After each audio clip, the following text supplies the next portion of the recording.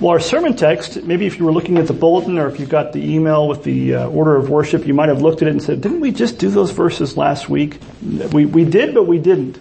I focused mainly on the earlier verses in that passage, and I was all prepared to move on to the next part of chapter 2, and I just found a feeling nagging at me saying, you didn't spend enough time talking about such a great text about one God and one mediator between God and man. So we're going to look at 1 Timothy chapter 2, verses 5 through 7, the second half of what we looked at last week, and we're going to spend most of our time looking at that. Just for the sake of context, we'll read the first 7 verses, but we're going to focus on verses 5 through 7. And if you're able to do so, I'll invite you to stand for the reading of God's Word today. 1 Timothy chapter 2, verses 1 through 7, Paul writes this. He says, "First of all then, I urge that supplications, prayers, intercessions, and thanksgivings be made for all people, for kings and all who are in high positions, that we may lead a peaceful and quiet life, godly and dignified in every way. This is good and is pleasing in the sight of God our Savior, who desires all people to be saved and to come to the knowledge of the truth. For there is one God and there is one mediator between God and men, the man Christ Jesus, who gave himself as a ransom for all, which is the testimony given at the proper time. For this I was appointed a preacher and an apostle. I am telling the truth, I am not lying, a teacher of the Gentiles in faith and truth." This ends the reading of God's Word. You may be seated.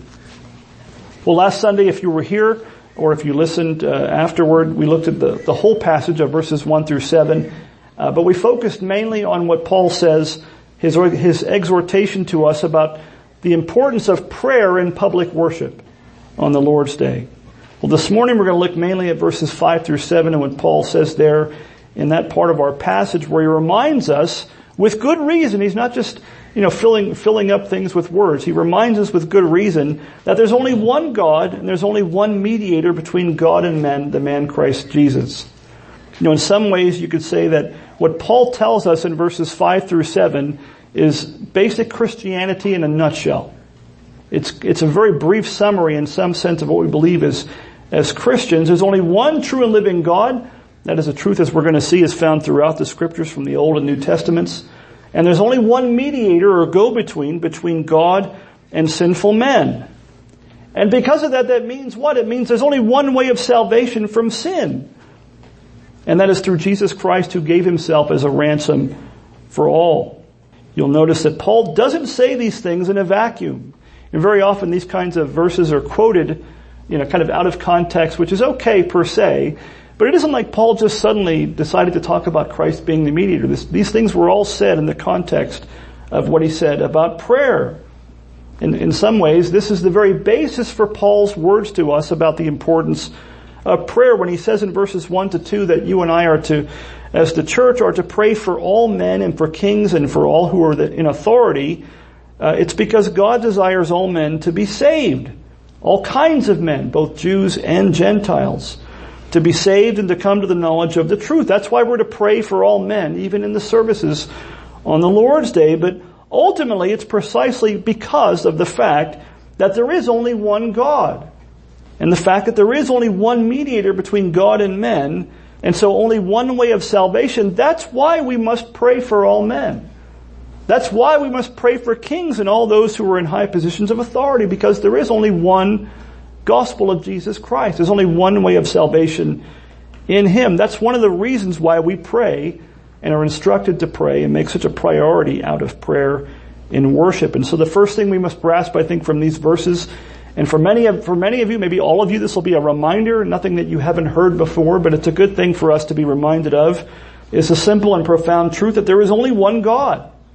That sounds like a very elementary thing for us to say, and in some ways it is. It's the ABCs of the Christian faith, but there are many, maybe most in our culture that don't believe this and don't acknowledge it. In fact, in verse 5, Paul writes, the ESV puts it this way. He says, "For there is one God." The word "for" there points to what went before it, right? He says there is one God. Now, in the Greek text of this passage, it's even more terse than that. There's no word "is" there. There's no verb in verse 5. He literally says, you could translate it wouldn't read very well in English, but you could read it, "for one God." And the word "one" is in the emphatic. It comes first, but we wouldn't write it that way in English. He literally says, one God. He's making a point. It's one of the ways that you emphasize things in New Testament Greek. He's saying there's one God. He says it emphatically. It's his main point there. Now that truth is found throughout the Scriptures. It goes against the grain, though, of much of the increasingly secular culture and pluralistic spirit of our age. That there is only one true and living God is really taught in the first verse of the Bible. In some ways, it's the very first thing you come across, not in so many words, but what does it say in Genesis 1:1? In the beginning, what? God created the heavens and the earth. There was nothing, and God made everything. He's the only one that has existed from all eternity. Only God himself is eternally existent. Only God alone is infinite, eternal, and unchangeable in all that he is. Only God is the maker of heaven and earth. The first line, we affirm that in the first line of the Apostles' Creed. I believe in God the Father Almighty, maker of heaven and earth. That is a statement of monotheism, of God being the only God that there is. Herman Bavinck, the great Dutch theologian, over a century ago, wrote this. He says, from the very first moment, true religion distinguishes itself from all other religions by the fact that it construes the relation between God and the world, including man, as that between the Creator and his creature. The idea of an existence apart and independently from God occurs nowhere in Scripture. God is the sole, unique, and absolute cause of all that exists. There is a God and we are not him. That's the first thing Scripture tells you, is there's a God and you're not him. And you owe your existence to him. You owe all things to him, whether you serve him and believe in him or not. Everyone that ever takes a breath of air in this world owes that breath and their very life and being to God. That there's only one true and living God was part of the confession of the faith of the people of Israel. You might know, maybe you've heard this phrase before, the Shema. That's the Hebrew word for hear. Well, it's taken from the first part of Deuteronomy 6, verse 4, in verses 4 and 5 there. Deuteronomy 6, 4-5 says this, Hear, O Israel, the Lord our God, the Lord is one. You shall love the Lord your God with all your heart and with all your soul and with all your might. Notice these truths aren't just thrown out there again. They're not just thrown out in a vacuum. What are they told? Hear, O Israel, the Lord our God, the Lord is one. And what do you do because of that? What's the takeaway or application of that monotheism, of belief in one true and living God? Well, it's the only natural thing. You shall then what? Love the Lord your God with all your heart and with all your soul and with all your might. And implicitly not love and not serve the false gods of the nations. That is half the point. Over and over again in the book of Isaiah, in Isaiah's prophecy, God tells his people through Isaiah repeatedly, time and time and time again, that there's only one God, that he is the only true and living God, and the gods of the nations are false gods and figments of people's imaginations. Isaiah 42:80 says, I am the Lord, that is my name, and the word Lord there is Yahweh. It means I am. He's the only one, right? I am the Lord, that is my name, and my glory I will give to no other, nor my praise to carved idols. Isaiah 43, next chapter, verses 10-11, he says, You are my witnesses, declares the Lord, and my servant whom I have chosen, that you may know and believe me, and understand that I am he. Here it is. Before me no God was formed, nor shall there be any after me. I am the Lord, and besides me there is no Savior. He's the only God, and there's no saving outside of him. But wait, there's more. Isaiah 44, verse 6, he says, Thus says the Lord, the King of Israel and his Redeemer, the Lord of hosts, I am the first and I am the last. Besides me there is no God. Sounds like part of Revelation, the first and the last, the Alpha and the Omega. Isaiah 45, next chapter, 45:5, he says, I am the Lord and there is no other. Besides me there is no God. It's almost as if he's trying to make a point. Isaiah 45:21-22, he says it again, and there is no other God besides me, a righteous God and a Savior. There is none besides me. And then what does he say? Turn to me and be saved, all the ends of the earth, for I am God and there is no other. He says to everyone, same thing that Paul says in our text. There's only one God And the ends of the earth, if they're going to be saved, have to turn to Him through faith in Christ. Not only that, but the New Testament teaches this same thing in many ways. In James chapter 2, verse 19, James says to the people he's writing to, he says, you believe that God is one. Where does he get that from? Deuteronomy 6. You believe that God is one. You do well. He's saying, I think it's a little bit of sarcasm there. He's saying, good job. Glad you got that one straight. You do well. Then he says, even the demons believe and shudder. Just acknowledging mentally that there's one God is equivalent, maybe even less than, demonic faith. Are demons saved? No. Do they know there's one true and living God? Yes, they do. Do demons know that all the gods of the world are false gods who cannot save and don't even exist? They know that better than anybody else. They know it better than we do. They even shudder. How many people believe there's one God, who claim to believe in the God of the Bible, and yet live as if He isn't there? Live as if He's not going to judge one day. Don't even have the good sense that demons have to shudder, to stand before a holy God on their own outside of Christ.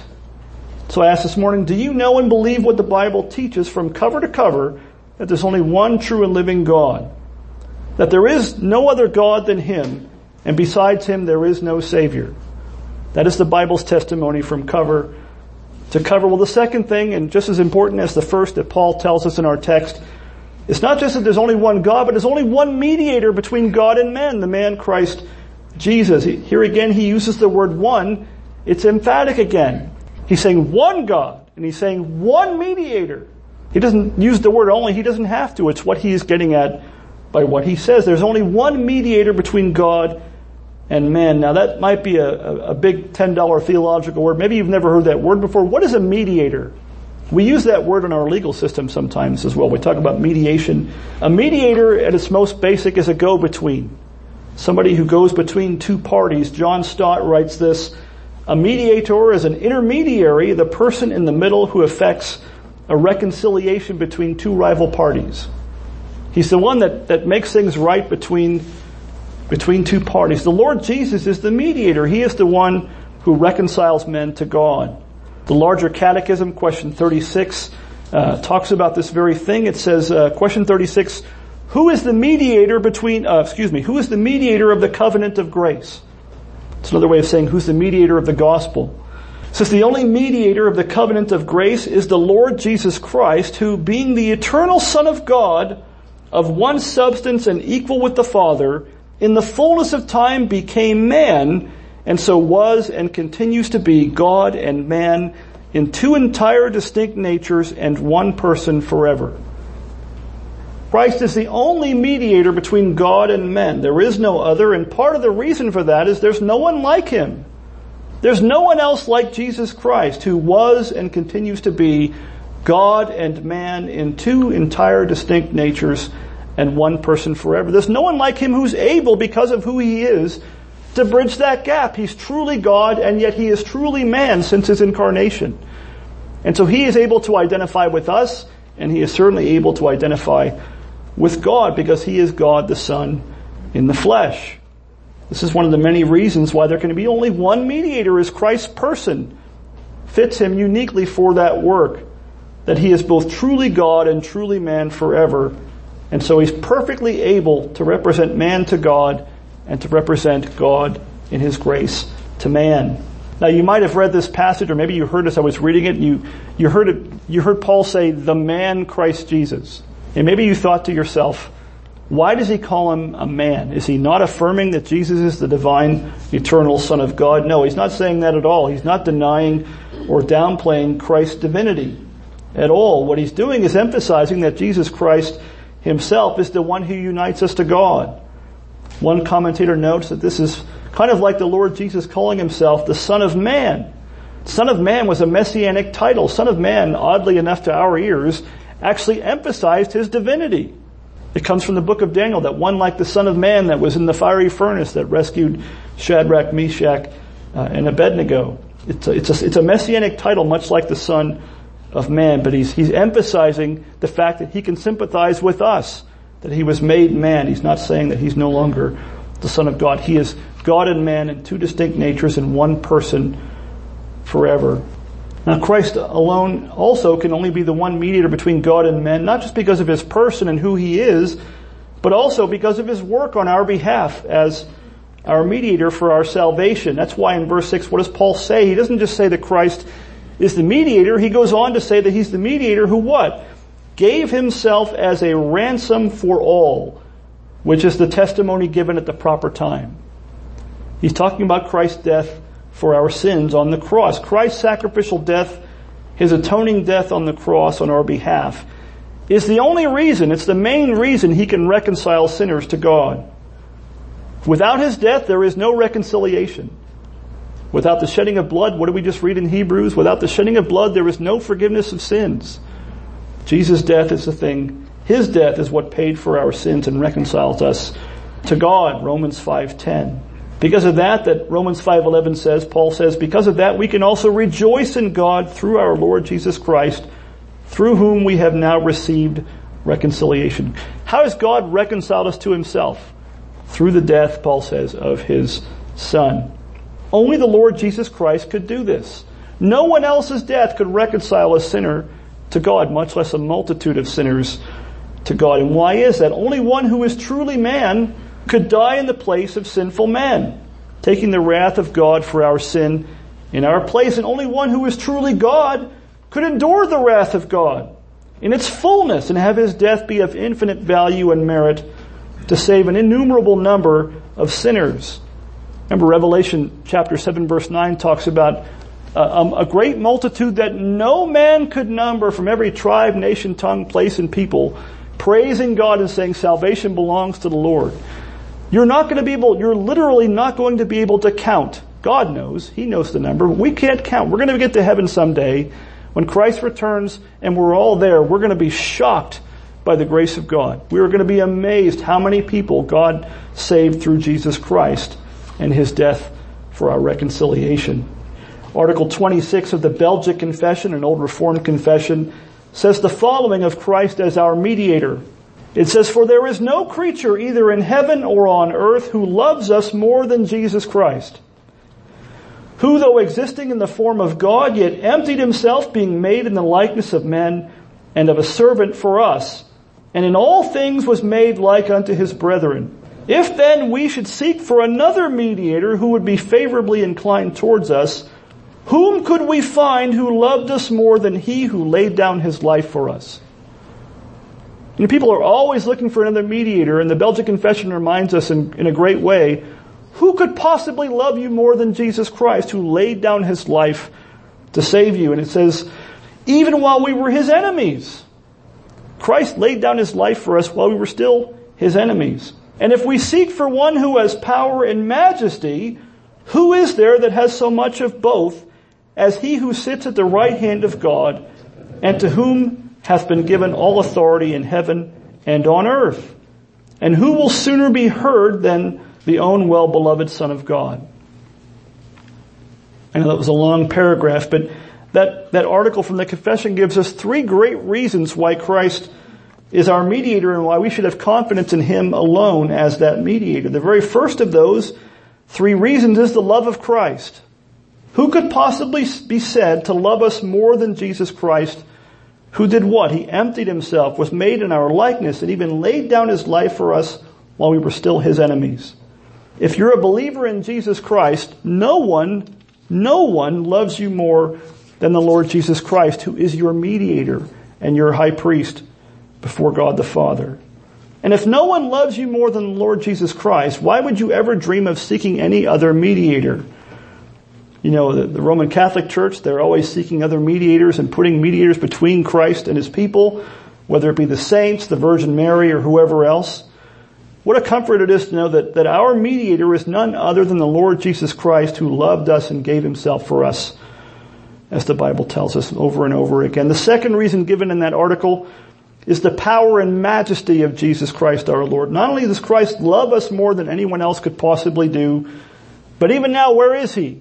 We just talked about it a few Sundays ago. He is ascended and seated at the right hand of God the Father Almighty, having all power and authority. If you're looking for the most powerful go-between you could have, there's none like him. No one has the power and majesty that Christ possesses at God's right hand. Who could possibly be better able to help you in your time of need than the Lord Jesus Christ, who is our mediator, who ever lives to intercede for us according to the will of God at God's right hand, so that we are saved to the uttermost. The third and the final reason given there is the love of God the Father for His Son. Not just that Christ loves us, and not just that God loves us, but that God the Father loves His Son. Whose prayers for you and I will be sooner heard and answered by God the Father than those of Jesus Christ on our behalf? His own well-beloved Son. All of Christ's prayers are answered by the Father in the affirmative. No saint, no Mary, no anyone else could possibly have their prayers sooner heard and answered for us than the Lord Jesus Christ. What could be better than that? He is the only mediator between God and men, and that brings us to our final point this morning, is not just that there's only one God, not just that there's only one mediator between God and men, but because of those things, there's only one way of salvation for sinners. In a sense, that's Paul's main point in this whole discussion. The whole paragraph points forward to that. There's one way of salvation, and so we have to pray for all men to come to know Jesus Christ. Is this not what the Lord Jesus Christ Himself said in John 14:6? We read it, I think it was last week. He says in John 14:6, Jesus says, I am what? The way and the truth and the life. And then in case we missed the point, what does He add? No one comes to the Father except through me. Jesus Himself is the way and the truth and the life. He is not one way among many. He's not one way among many. He's not one truth among many. You know, these days people talk silly talk. They talk a lot about your truth and my truth. That's nonsense. It's nonsense. There's truth and there's error. There's truth and there's falsehood. And people don't like it, but it's just the way it is. And Jesus is the truth, not someone's truth, one among many. And He's also not one life among many. People often say, well, your way's fine if that works for you. My way's fine if that works for me. That's great when it comes to earthly things, but it's not true when it comes to salvation through Jesus Christ. He is the life, not just one among many. What does John says in 1 John 5, verses 11 to 12? 1 John 5, 11 to 12, John writes, and this is the testimony that God gave us eternal life, and this life is in His Son. And here it is. Whoever has the Son has life. If He'd stopped there, many wouldn't be offended, but what does He say after that? Whoever does not have the Son of God does what? Does not have life. If you have Christ, you have eternal life. If you don't, you don't. That is what the Scripture says. The unbelieving world, you might know, maybe your unbelieving friends and others, they will sometimes tolerate the first half of that verse. They will sometimes tolerate it, that whoever has the Son has life. But they cannot bear the flip side of that gospel coin, that whoever does not have the Son of God does not have life. They cannot bear it, they cannot and will not often tolerate it. The gospel itself, you might have figured out more and more these days, the gospel itself is offensive to many. You would think something that's literally the good news would not be found to be offensive.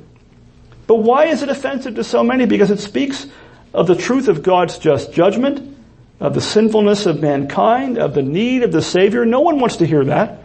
Nobody wants to be told they're sinful and there's going to be a judgment after they die and they need a mediator to stand between them and to take their place on the cross. Everybody wants to think that they're just fine on their own.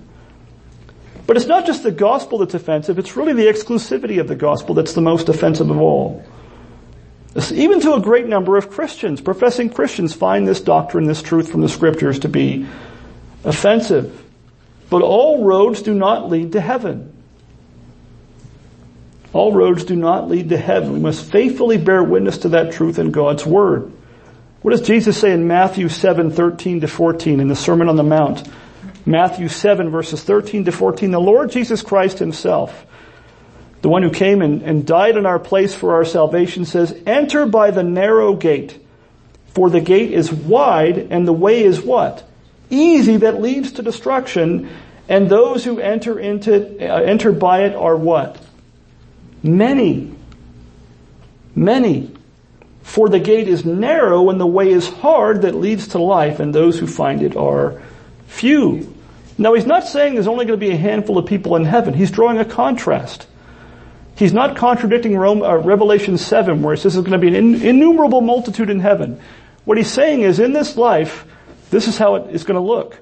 It's going to seem like the church is this big, that Christians by number and comparison are this few compared to the world, those who are rushing headlong into destruction. But what does he say? Many enter the wide gate and the easy way that leads to destruction. Many.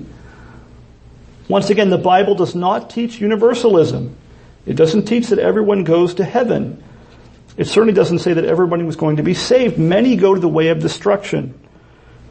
All you have to do to be on the road that leads to destruction is nothing. You don't have to do a thing. If you do nothing, you're already on the easy road and the wide path. Go with the crowd, take the easy path, go with the flow, do nothing, and you're on the path to destruction if you don't turn to Christ by repentance and faith.